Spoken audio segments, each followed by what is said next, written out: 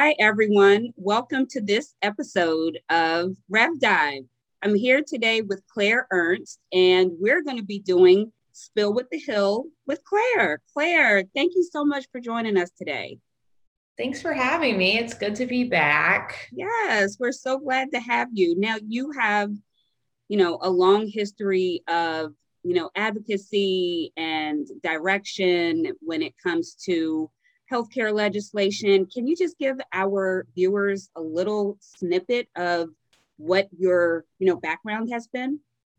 Yeah, sure. So my background really began a long time ago because I was raised by psychologists who actually own their own practice. So it's funny that now I guess I represent physician practices because I grew up kind of, always in the periphery of that. So at MGMA, I am the director of government affairs. And so I always give my literally caveat of these are all my opinions, not MGMA's opinions. Although I will talk about some of our advocacy, I'm sure, as it comes up. But yeah, I do a lot of regulatory work, a lot of legislative work, a lot of just fun stuff. I was just telling Kim before this that I thought I was hoping it would be kind of a slower August recess, but it's not turning out to be that way. So I'm just, we have a lot to talk about, I guess, because it's not slow.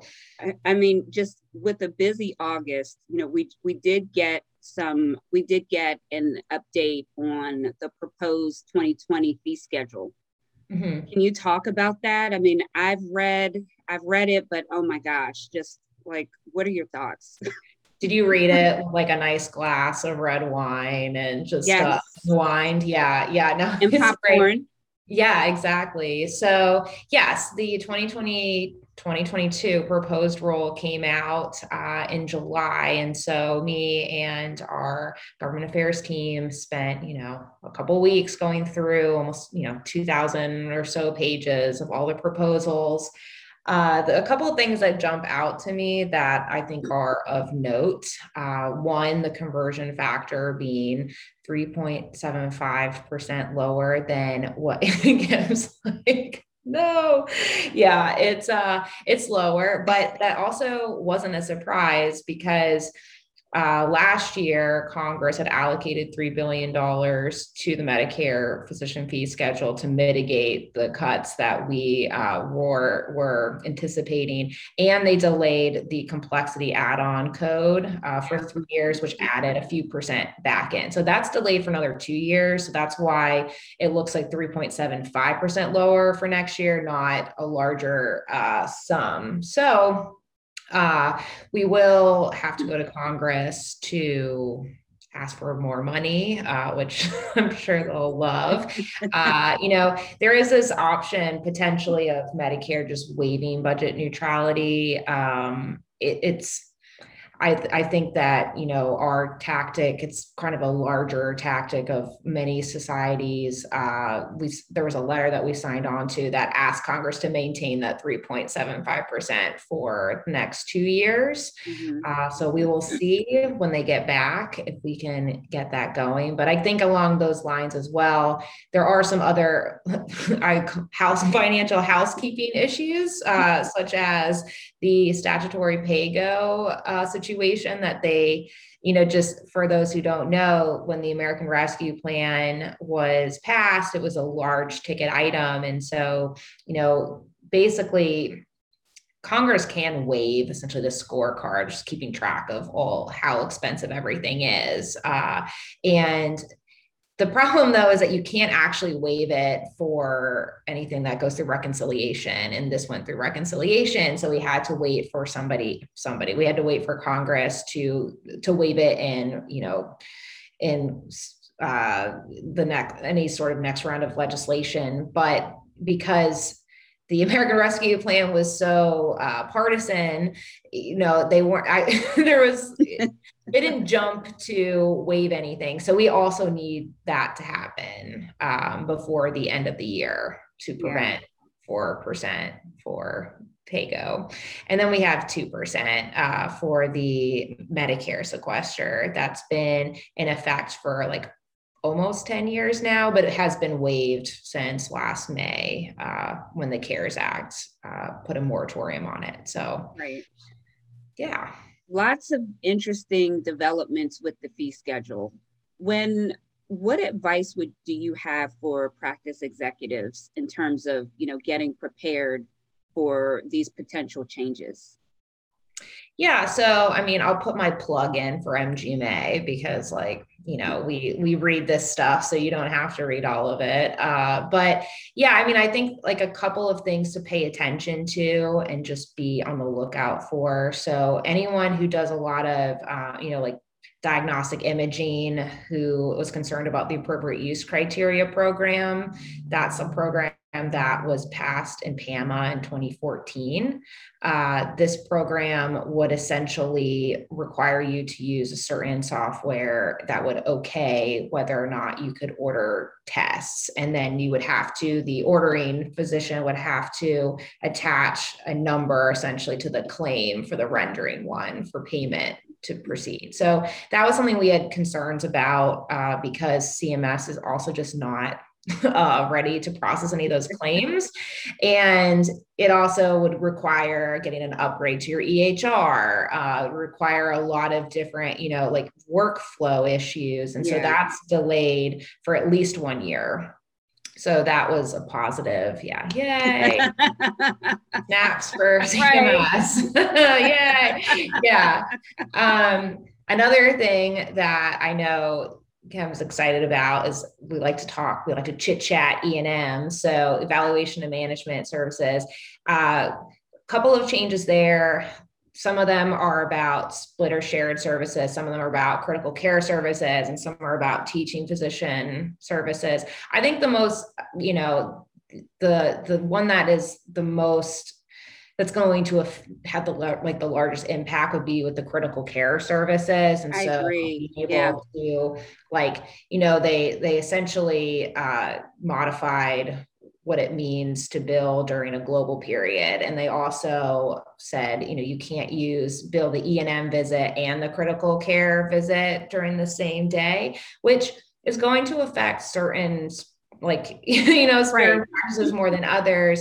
But I mean, my gut reaction to that is that to penalize a physician for essentially not being able for a patient to change their status, like if they had already they were in the facility, you checked in on them, you billed E&M, and then all of a sudden you have to bill critical care. To me, that doesn't make a ton of sense, but I also don't think it's something that is relevant for every specialty all the time. So you just have to look out for if that's something that you typically do. Yeah, very true. I used to direct a critical care group, so I know that community of physicians are going to be paying very close attention to what comes out of all of that. Yeah, definitely. Now, one other point that I wanted to just kind of pick your brain about is the telehealth, the future of telehealth, really. And the fact that there's a proposal to remove the geographic location, all of that, those restrictions. What are your thoughts about whether or not that will actually happen? So in the fee schedule, they are essentially codifying provisions in year-end legislation. So going back in our legislative time machine to last December, it was just a mad rush to get a lot of things done. Right.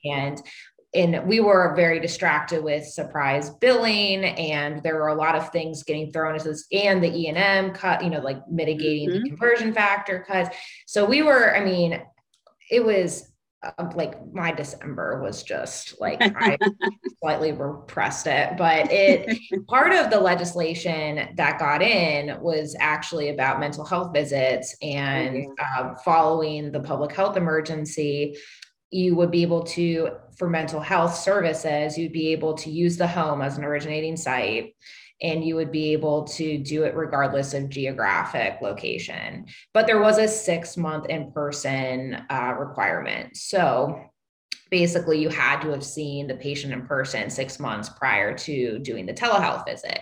Now, a lot of the, psych mental health community was upset by that, what they would probably say arbitrary in-person visit. Right. I know, for instance, like my dad, who's a psychologist, was like, not thrilled about it.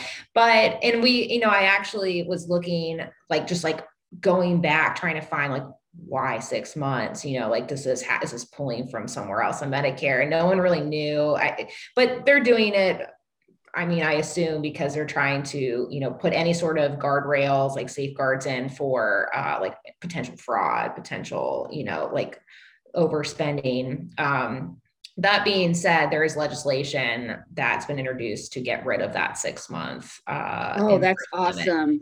So we'll see. I talked to the sponsors a few months ago, and they seemed pretty optimistic. I think the only concern is like they just passed that legislation, and so there might be some critics that are like, "Well, why, why are we redoing what we just did?" That being said, the physician fee schedule is essentially codifying what was in the law. So they're proposing it, but they kind of have to because it was, like essentially in layman's terms, like a directive from Congress. So yeah, I mean, I think that it's great. I think that mental health, like personally, like I think that mental health needs to be invested in more. I think telehealth and virtual services lend themselves very well to this sort of environment. Like I've done appointments via the phone before the pandemic, and it's been like great to be in my car. That being said, I think there's some interesting issues with like how we, like defining the home and like, in a situation, right, where like, I mean, this is Medicare beneficiaries, but like, for instance, I feel like I do half of my business like on the way to work or like in a car. And we were kind of joking around with this, like I have my telehealth work group at MGMA, and we were kind of joking around about like, I'm like, well, my car, even though it might feel like a home, it's not my home. So, I think that'll be interesting, as opposed to just like completely, like waiving originating sites in general, or like if you're doing work at like an assisted living facility, whether they're not like an actual permanent patient, but they're there for a period of time. So I think that is very niche to certain, specialties and subspecialties, but I think it'll bring up some interesting questions.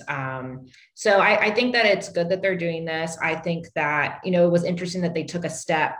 They took even a step further and started to go expand, or proposing to expand audio only visits for these services, like for, diagnosing and treating mental health services. Yep. I would like to see it expanded to more than just mental health services. Like I would like to see it expanded to the audio, like E&M visits that we saw covered, like 99441 through 43. Yep. I feel like those numbers are like imprinted in my brain forever after 2020. But yeah, I mean, I think that it would be great to get those reimbursed. I mean, the problem too is that, in order to make them sustainable, we also have to make sure there's some, we have to, like, the question of payment parity is going to come up, which is essentially a CMS issue. And so just because you get these things extended and expanded doesn't necessarily mean that they're sustainable, right, to continue to do. That also being said, I feel pretty strongly, and it's probably because I represent physician practices, that we have to make efforts to keep patients within the practice and within their like physician-patient relationship. And so whenever I talk to Congress about this, because everyone's like pushing for telehealth, it's like a very multi-stakeholder, like situation. You got like all the vendors and, and the providers and even the insurers.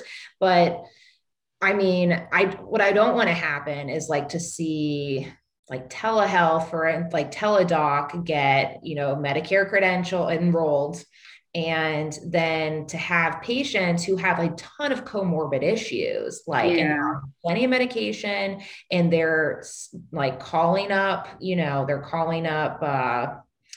whatever, Teladoc or whatever. single them out, but like a vendor. Yep. And, it's, and then that they get essentially disrupts care and it's taken out of the practice. And then, they go back to their doctor and their doctor doesn't know that they're on, X, Y, and Z for like some sort of, condition that they were prescribed something over the phone. And so we have to find ways to deal with that. And I'm not sure necessarily what that looks like yet. Like it's percolating. I'm trying to find, whether it's an established patient situation, like I'm not sure, but it is something that I keep underscoring as we expand. I think our provider community can really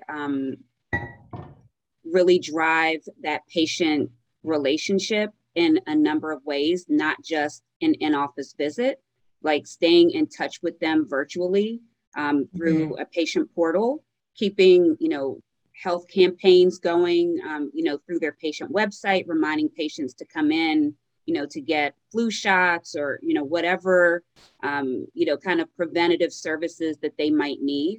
But the other thing I think that physicians can do to kind of drive that process is documentation, showing the complexity of that patient's care, especially when it comes to payment parity. Because I'm sure that, I know that the, payers are looking at telehealth services to determine whether or not they are as complex as in an office visit and whether or not the same medical decision making is taking place in a telehealth visit versus an in-office visit. And I would say for the most part, it's the same. It should be the same because they're both being reimbursed the same.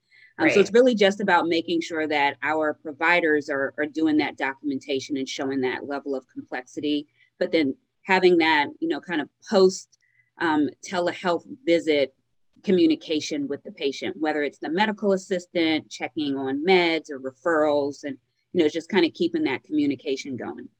Yeah, I think that's a really good point. And, all indications throughout this pandemic have been to me, like, as I talk to physician practices, so that, it's not any easier or like cheaper essentially to deliver these services. I mean, you have the IT infrastructure, you have to troubleshoot, you have to this is clearly not the same thing, but I remember getting a house and moving last year, I couldn't even get upgraded internet for like 3 weeks because everybody was doing it at the same time because everyone needed to like distant learn and distant work. And I'm just like, it's not necessarily more convenient. I mean, it's also interesting to like for scheduling reasons, there's some issues with like workflow and scheduling via telehealth. You have to figure out like post-pandemic, if even before, because people have gone back to seeing physicians in person, but you have to figure out if there's going to be like one person who's going to kind of do telehealth, they're going to rotate in, whether or not they're just all going to offer it, for family practice, for instance, people really like their own family practice doctor, I feel like, so you can't just have like one person necessarily at the practice be doing all telehealth for all patients because maybe that patient wants to see their doctor they've been seeing for 10 years. So, I think it's interesting. I think we'll see, what ends up happening. Ultimately, Congress sort of holds the cards for this. What I think is going to happen is that there's a lot of momentum like pushing this forward to expand these flexibilities in perpetuity. I think there's also a lot of concern with fraud and cost of the program and quality outcomes. Just listening to the last few hearings on this, a few months ago in March, that was a huge concern, like an Energy and Commerce Committee hearing. I think that they will end up making a lot of these flexibilities, like the geographic originating site, like perhaps a qualifying practitioner, since PTs and I think OTs and SLPs were not included. I think they will make that permanent for 1 or 2 years because it's in line with what MedPAC said. MedPAC didn't give an official recommendation, but they did put in their last report a lot of information about what they thought would make the most sense. And they said for a period of time while they collect information. And I think that's what's probably going to happen towards the end of the year or whenever we think that apparently we're going to get a 60-day heads up if the administration's not going to renew the public health emergency. So it might be one of those situations where like we get the 60-day heads up and Congress finally moves, and hopefully it's not during like, I don't know, the holidays. I mean, we're getting close to that time. But that's kind of what happens usually, right? Like, I think Yeah. it'll kind of be like almost like an appropriate,